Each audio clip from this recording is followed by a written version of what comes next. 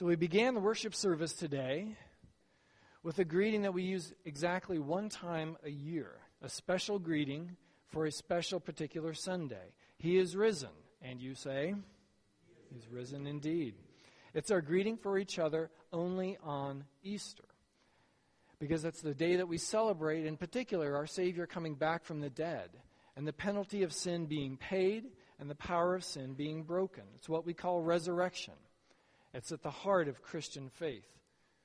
There is something that happens after physical death. There is something that happens after these bodies, my body dies. And we're going to talk about that this morning on the day that we greet each other with the greeting, He is risen.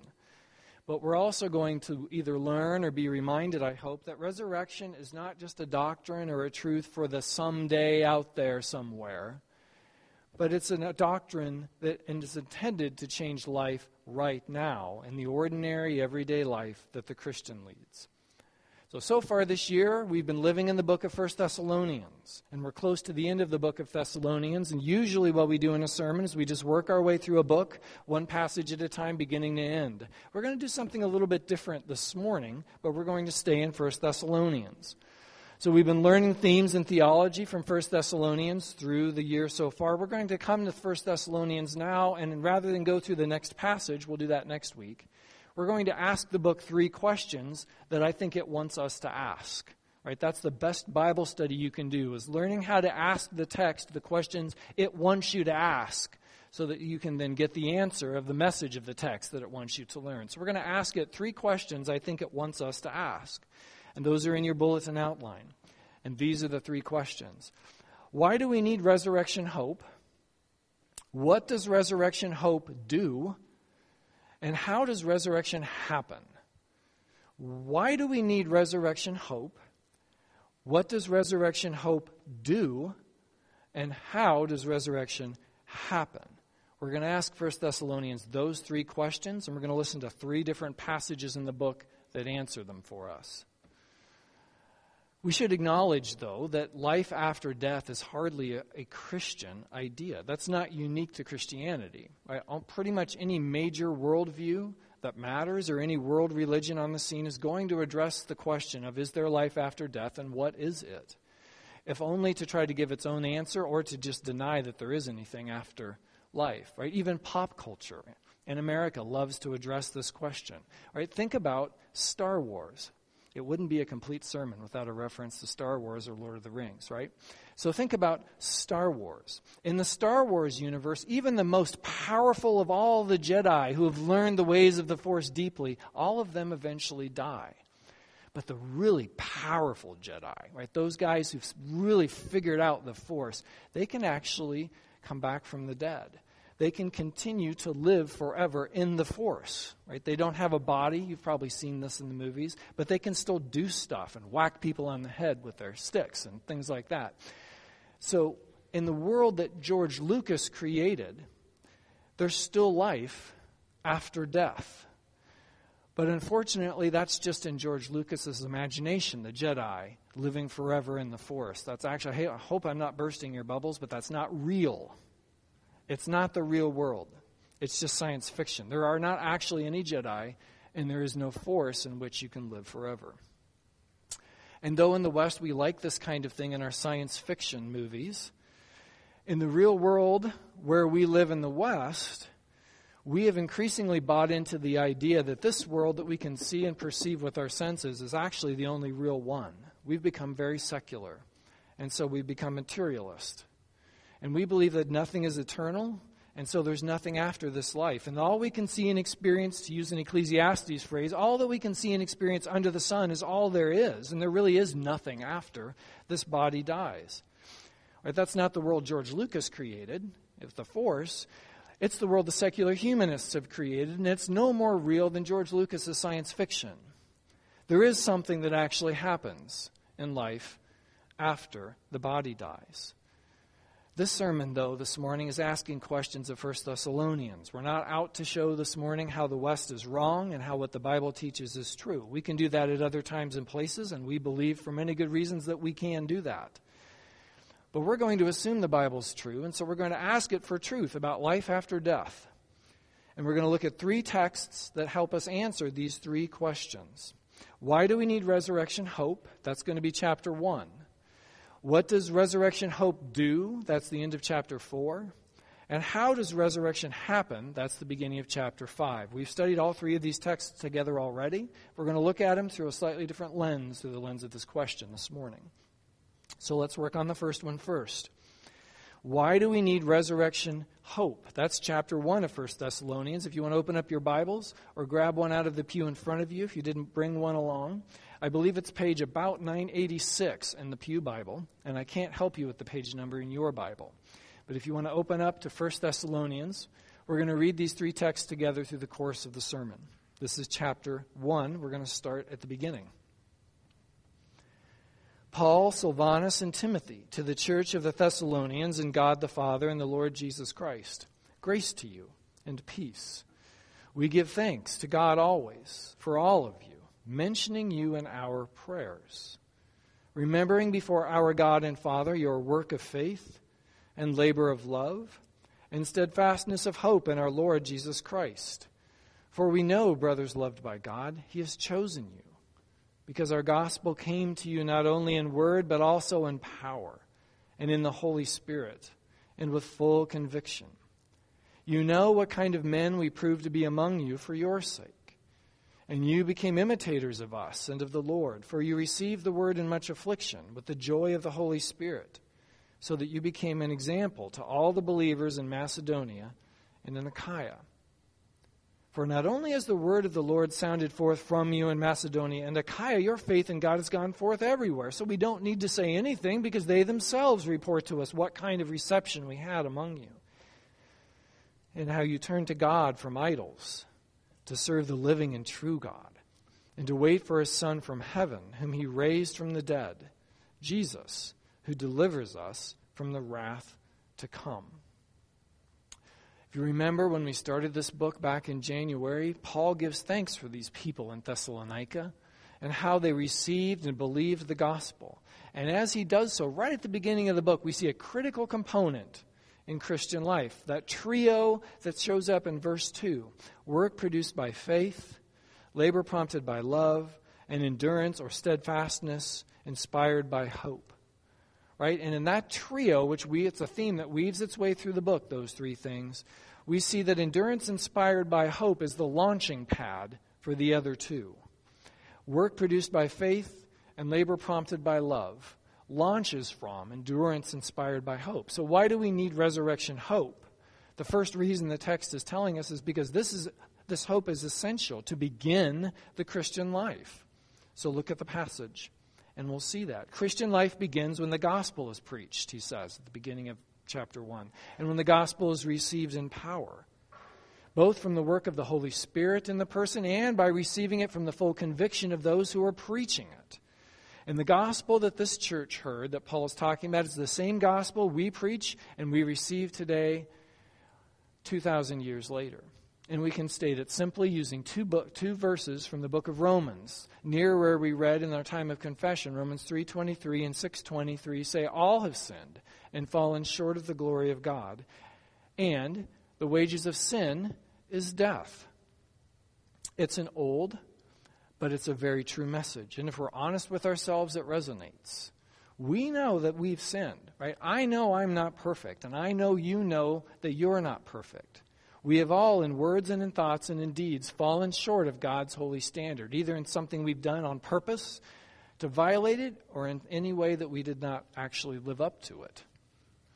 We know we've done that and sinned against God, and that every sin, Scripture teaches us, because it's against an eternal God, carries an eternal death penalty with it. And we have all earned that death penalty many times over. That's the first half of each of those verses. But then you keep reading, read the second half of Romans 3:23 and 6:23, and you hear the free gift of God is eternal life in Christ Jesus. And that happens because Jesus has lived the life I couldn't. Right? He had no sin. We talked about that on Maundy Thursday in Hebrews 4. Jesus died the death we deserved. He's paid the death penalty. And on the 3rd day he rose from again. The empty tomb is proof that the sacrifice worked. God accepted it. The sin's penalty is paid. Death's power is broken. And the way Jesus' life, death, and resurrection apply to me is that all God asks is faith. Throwing myself completely on Jesus' life, death, and resurrection, and trusting him in him wholly, that he's the one who saves me, and there's nothing I can add to that. So now in God's sight, by faith in Christ, now I'm not guilty. And we call that, our $5 word for that in theology, is justification. God declares me, he says, you are righteous. Not because of what you've done, but because of my Son, I accept you. My Son's traded himself for you. You've accepted that by faith, and that now counts for you, and you are not guilty. That's where Christian life begins. That's where hope launches from. That's the launching pad from which comes everything else in Christian life. Right? Because that's not intended to be the only thing that faith does. Faith produces work. Love produces labor. And so it continues in a life of faith and love, prompted by love as responding to Jesus' work. It's what we call here discipleship. And Paul speaks of it this way in 1 Thessalonians. He says, you became imitators of us and of the Lord. Right? And when that happens and you start to learn Jesus' person, that you might be shaped by who he is and start to look and live and speak like who he is, you're not a part of the world anymore. You've been saved by grace alone, through faith alone, in Christ alone. And now you're living differently. And sooner or later, that will bring what Scripture promises it will bring, what Paul taught the Thessalonians it would bring. Sooner or later, the world's not going to like that. And it will bring persecution and suffering. So why do we need resurrection hope? It's the place Christian life starts. And why do we need resurrection hope? It's the only way Christian life keeps going. It's the sure and certain hope that Jesus is risen and our death penalty is paid, so that when persecution and suffering come, we have the endurance from hope that continues to let us live with work produced by faith and labor prompted by love. So that's the first answer to the first question from chapter 1. Because you're united with Christ, Jesus' life and death count for you if you believe in him. And because you're united to Christ, Jesus' resurrection will happen to you. Your future's guaranteed, right? If you're in Christ. So shouldn't that change the way you're living now? Like, what do you have to lose? What do you actually have to be afraid of if your future is guaranteed? That seems to me that should change the way we live now, if I don't have to ever worry about the future. So right now, resurrection means that the gospel, what's the middle part of chapter 1? What does the church do to respond to the gospel? It rings out from them in Macedonia and Achaia. So that would be like the entire state of Minnesota. Here's the gospel, because we're living it here. And it's not just in Macedonia and Achaia. Everywhere Paul goes, he doesn't need to tell them, hey, you want to hear what happened in Thessalonia? They tell him what happened in Thessalonia, because everybody knows what's going on. Because the gospel has grabbed a hold of that church so much that it's now ringing out from them. You see, resurrection isn't just the someday, it's the right now. It changes life in the present. That's why we need resurrection hope. To begin Christian life and to keep living it until we meet Jesus face to face. Whether that's because I've died and gone to meet him, or he's come back to get us. We need resurrection hope so we can wait for the risen Son by doing works produced by faith and labor prompted by love. That's the first question. The second question we wanted to ask this book, or that I think it wants us to ask it, is what does resurrection hope do? So we know why we need it. What does it do? And I think Paul talks about that at the end of chapter 4. If you'll turn a page, if you need to turn the page over to chapter 4 of 1 Thessalonians. We're going to read 13 through 18. We studied this a little more recently. It might be more familiar. We're going to read it again anyway. What does resurrection hope do? But we do not want you to be uninformed, brothers, about those who are asleep, that you may not grieve as others do who have no hope. For since we believe that Jesus died and rose again, even so through Jesus, God will bring with him those who have fallen asleep. For this we declare to you by a word from the Lord, that we who are alive, who are left until the coming of the Lord, will not precede those who've fallen asleep. For the Lord himself will descend from heaven with a cry of command, and the voice of an archangel, and the sound of the trumpet of God. And the dead in Christ will rise first. Then we who are alive, who are left, will be caught up together with them in the clouds to meet the Lord in the air. And so we will always be with the Lord. Therefore, encourage one another with these words. That was our memory verse for the week. In this passage, resurrection hope is doing four things. Four things. So let's start at the beginning of the passage, verses 13 and 14. What's it doing there? Resurrection hope there is seeing beyond the grave. It's seeing beyond the grave. There is indeed something that happens after our physical bodies die, right? And it's not the forced, it's not that. And it's not nothingness or just disintegration into blankness. You can see beyond the grave perhaps most clearly at a funeral.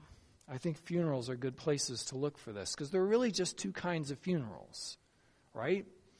There's a funeral of someone who has died having rejected Jesus Christ as their Savior. And that is a hopeless funeral. That is a sad place to be, and it is full of platitudes and empty words and make-believe fiction that's just as useful as George Lucas's imagination in determining where that person has gone. Because if they have died rejecting Christ, that means they're bearing the penalty of their sin themselves. And that death penalty is on them, and they will pay it forever in punishment and hell. The other kind of funeral is a very different kind of funeral. It's one of someone who has died in Christ.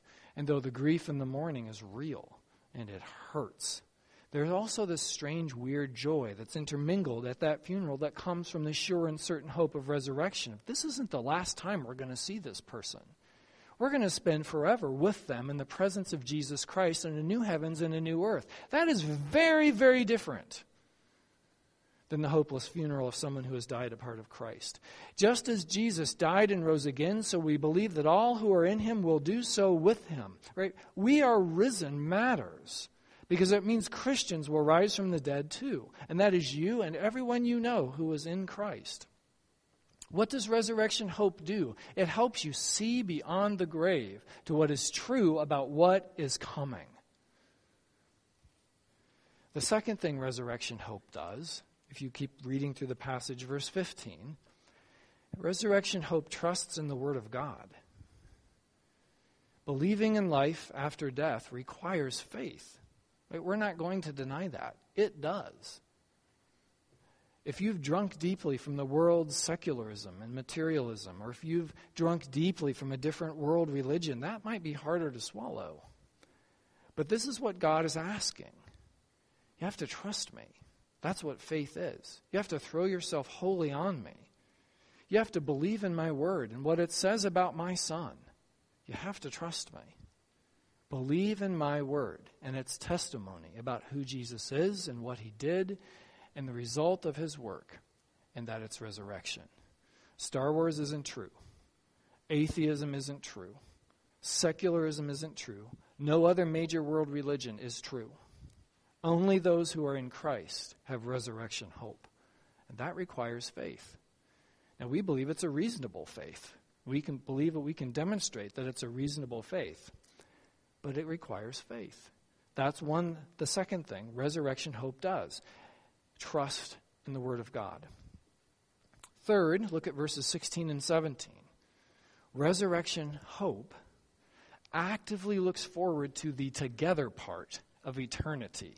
Right? The together part of eternity.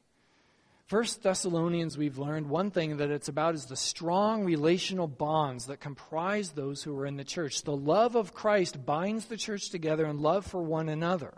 And that demonstrates the power of the gospel and shows the power of the gospel to everyone who's watching the way the church acts and relates to each other. As we grow in Christ, we also grow in our relationships with each other. Love one another. Our future hope, our certain future then, it's a together future. This text hammers that over and over again, that Christ is going to bring all of his saints together, the ones who are dead and the ones who are still living, the ones who are here and the ones who have already gone home, and we're all going to meet him and welcome him back as he comes. No more being isolated, and no more being hidden, and no more being alone. Together with Christ and with one another in an eternal community. But that one will not be broken or tainted by any sin anymore. Won't that be fun to show up for the heavenly worship service and to be perfect? And you don't have to worry about what I'm going to say or do to you. And I don't have to worry about what you're going to say or do to me. Because we will be without sin. Because Christ's work will be perfect. And that community will be perfect. And that is something to look forward to. Resurrection hope looks forward to the together that is forever in Christ. And the fourth thing it does in this text, resurrection hope is necessary for the present. Our memory verse this week. Therefore, encourage one another with these words. The Bible, Paul, who wrote this letter, he does not intend he is risen and you will rise with him to be some sort of pie in the sky, little ethereal, nebulous thing that we say every now and then so we can wear rose-colored glasses over eternal life. He intends he is risen to change life right now. Encourage one another with these words. Jesus does not intend us as his church to be living some sort of dour, well, everything's going to burn, so it doesn't matter anyway, kind of existence. Nor does he intend us to be leading some sort of, I'm of so much heavenly worth, I'm of no earthly good at all to anyone kind of existence. That's not what eschatology, study of the end, is to be doing. He also doesn't want us living a I'm just hanging on by my fingernails kind of existence either. Resurrection hope gives the Christian the foundation and the launching pad to live without anxiety about tomorrow. Tomorrow is promised. Right? If COVID mutates into a new variant that is highly contagious and 90% fatal, your future is still assured in Christ.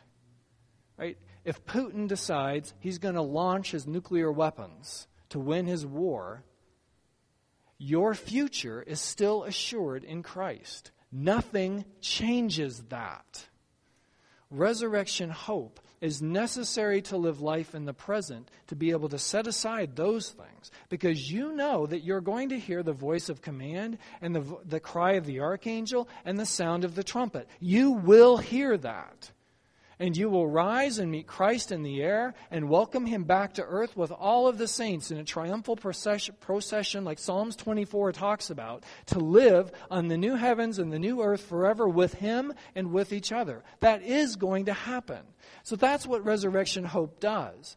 It teaches us to look beyond the grave. There's more here. It teaches us trust the Word of God and what it teaches about what is true about Christ and his work. And there's something more going on in the future than just your funeral. So live life in the present, powered by your sure and certain hope in the future. That's what resurrection hope does. You can be and make disciples now. You can wait for the risen Son being about the work he's given you to do, because your future is guaranteed in Christ. And those two words are really, really important. That answers the second question. Now we're going to ask it the third question it wants us to ask. First, wants us to ask, how does resurrection happen? In verses 1 through 11 of chapter 5, answer that question. So let's read this text we just studied, I think, 2 weeks ago. So it's probably pretty fresh. Let's read the whole thing again. Now concerning the times and the seasons, brothers, you have no need to have anything written to you, for you yourselves are fully aware that the day of the Lord will come like a thief in the night. While people are saying, there's peace and security. And then sudden destruction is going to come upon them as labor pains come upon a pregnant woman, and they will not escape. But you are not in darkness, brothers, for that day to surprise you like a thief. For you are all children of light, children of the day. We are not of the night or of the darkness. So then don't let us not sleep as others do. Let us be awake. Let us be sober. For those who sleep, sleep at night. And those who get drunk are drunk at night.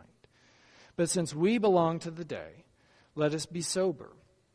Having put on the breastplate of love and faith and love, and for a helmet, the hope of salvation. For God has not destined us for wrath, but to obtain salvation through our Lord Jesus Christ, who died for us, so that whether we are awake or asleep, we might live with him.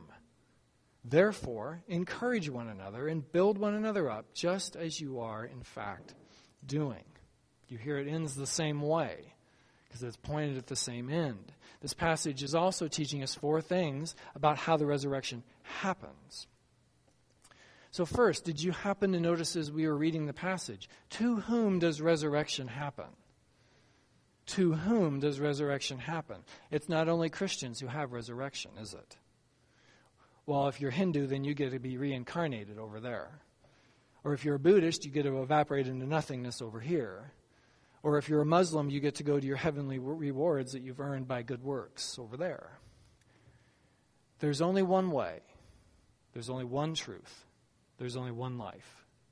And it is that is taught by the Bible. There is only one end. To whom does resurrection happen, then? This text, and if you take it together with others, like Revelation 18 through 20 would be a good place to look, they clearly teach resurrection actually happens to everyone. It happens to everyone. When Jesus comes back for final judgment, everyone who has ever lived will rise from the dead and stand before his throne to be judged. So resurrection happens to everyone. You need to understand this. You're going to exist forever. You're going to exist forever. That's what Scripture teaches. The real question you need to be concerned about is whether you're going to exist forever eternally dying or eternally living. Those are your only 2 choices. It will be one or the other.